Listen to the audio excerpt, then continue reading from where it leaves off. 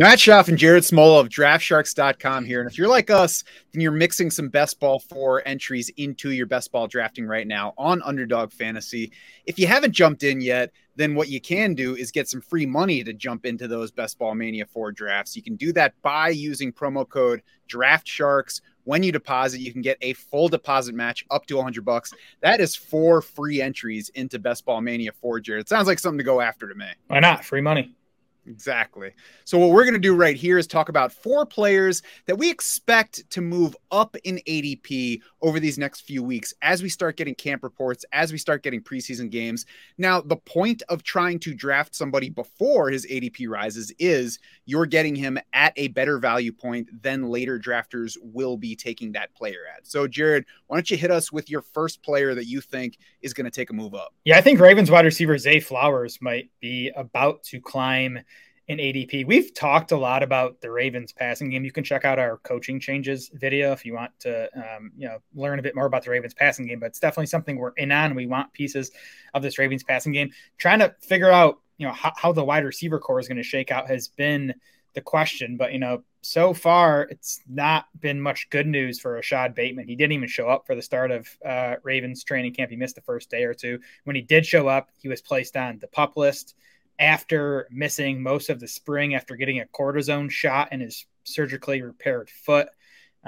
Bateman's missed 16 games over his first 2 NFL seasons. So definitely my level of concern for Rashad Bateman is climbing.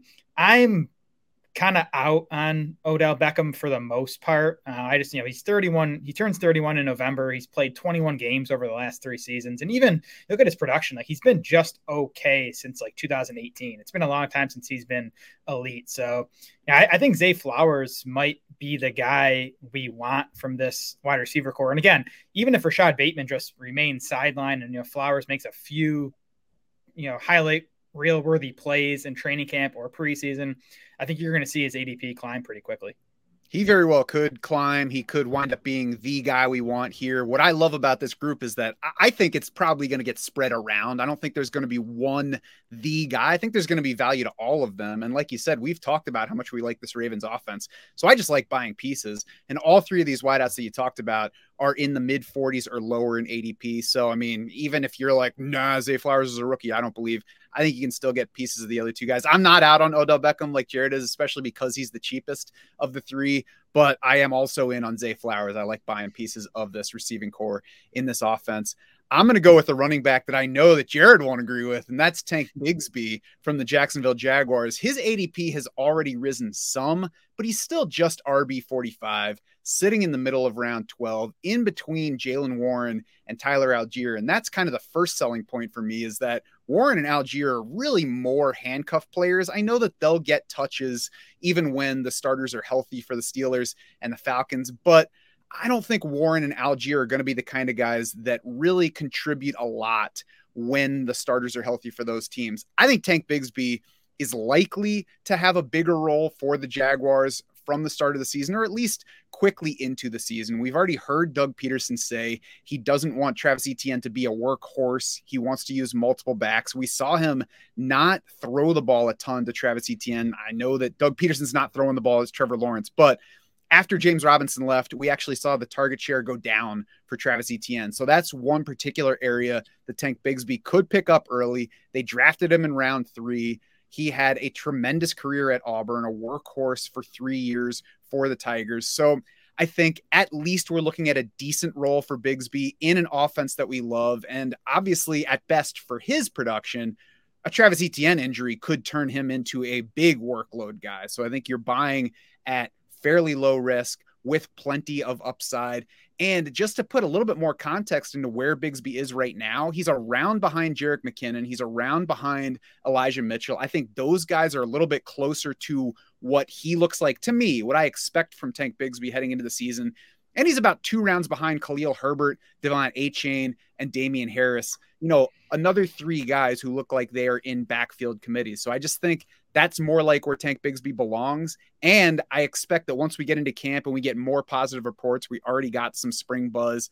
I won't be surprised at all if his ADP climbs into the 30s. Yeah, I'm not as high on Bigsby as you are, but I do think he's a solid pick at current ADP. And I do agree that he could be a riser over the next month. So I'm definitely on board with getting, some shares of Tank Bigsby right now. Maybe not as many as you, but I'm definitely trying to get some. That's all I ask. And if you want to know more about how we would draft our best ball teams, how we do draft our best ball teams, head to draftsharks.com. Check out the best ball strategy article inside the DSU section. That's Draft Sharks University. Lots of strategy stuff in that area. If you want to learn how to play and not just who to pick in your drafts. Jared, who's the third player whose ADP is about to rise? I think Isaiah Pacheco's underdog ADP is going to rise over the next month. I'm a little surprised it hasn't already. Now, all we heard about Pacheco this offseason was his recovery from 2 surgeries that he had right after the Super Bowl on his labrum and his hand. There were a few reports and quotes, I think even one from Andy Reid, kind of saying he wasn't quite sure when Pacheco was even going to be back on the field. So I think that's what has kept Pacheco's ADP down, but he avoided the PUP list to start training camp. He is still sporting a non-contact jersey as of now, as of late July. But multiple Chiefs beat reporters have said that Pacheco looks 100%. They haven't noticed him, looking limited at all. So if that kind of continues over the next month, we maybe see Pacheco get a few reps in preseason games. I think he could climb by a round or 2 in ADP. This guy was RB 18 from week 10 on last season when he sort of took over as the Chiefs' lead ball carrier. He's still going to lose passing down work to Jerick McKinnon, but there's obviously plenty of value to early down and goal line work in this Chiefs offense. So RB 27 right now for Isaiah Pacheco. I could see that climbing by like 4 or 5 spots. So I'm definitely getting some Pacheco in drafts right now. So you're saying the Chiefs might score some touchdowns this year?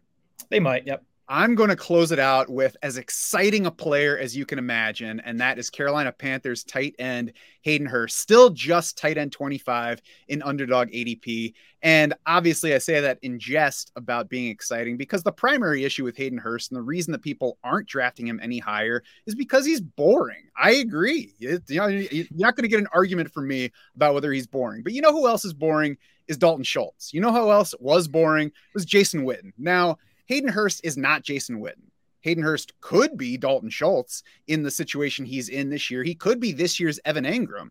Evan Engram, the thing to like about him last year was not that you had to love the player, but he was going so late that there was really no downside to taking a shot, that he was going to pay off in this new situation, which is what he did for us. Hayden Hurst finished among the top 20 last year with the Bengals, is now in an even better spot to get targets. He is currently trailing Tyler Conklin, Mike Gesicki, Dawson Knox, Jawan Johnson in ADP. He's 40 ADP spots behind Irv Smith. The only reason that people are drafting Irv Smith is because Hayden Hurst showed them what kind of fantasy points the Bengals tight end can score last year. People are drafting Irv Smith actually a few spots ahead of where Hayden Hurst finished in fantasy points per game last year for some reason. And yet at the same time, Hayden Hurst, who has moved on to a team with not a whole lot going on at wide receiver, in a much better spot for targets, and to a team that's paying him $7 million per year, people are like, I don't want somebody who's guaranteed targets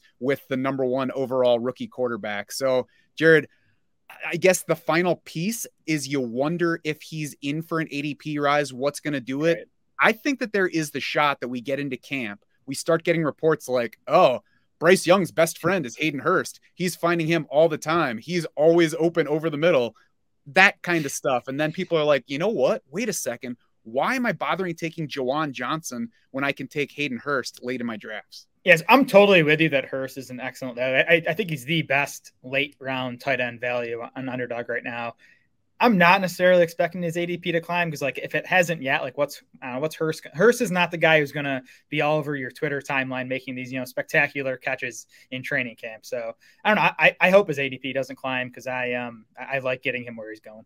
Yeah, I hope he ends up not fitting in this show because people continue to leave him for me on the draft board. I'm going to get to the end of August with 70% Hayden Hurst because there's even if he gets hurt, even if he goes down, I'm losing my third tight end. It's ridiculous. I guess what I'm doing is giving people too much credit, figuring out that they're going to realize at some point that there's free money on the table.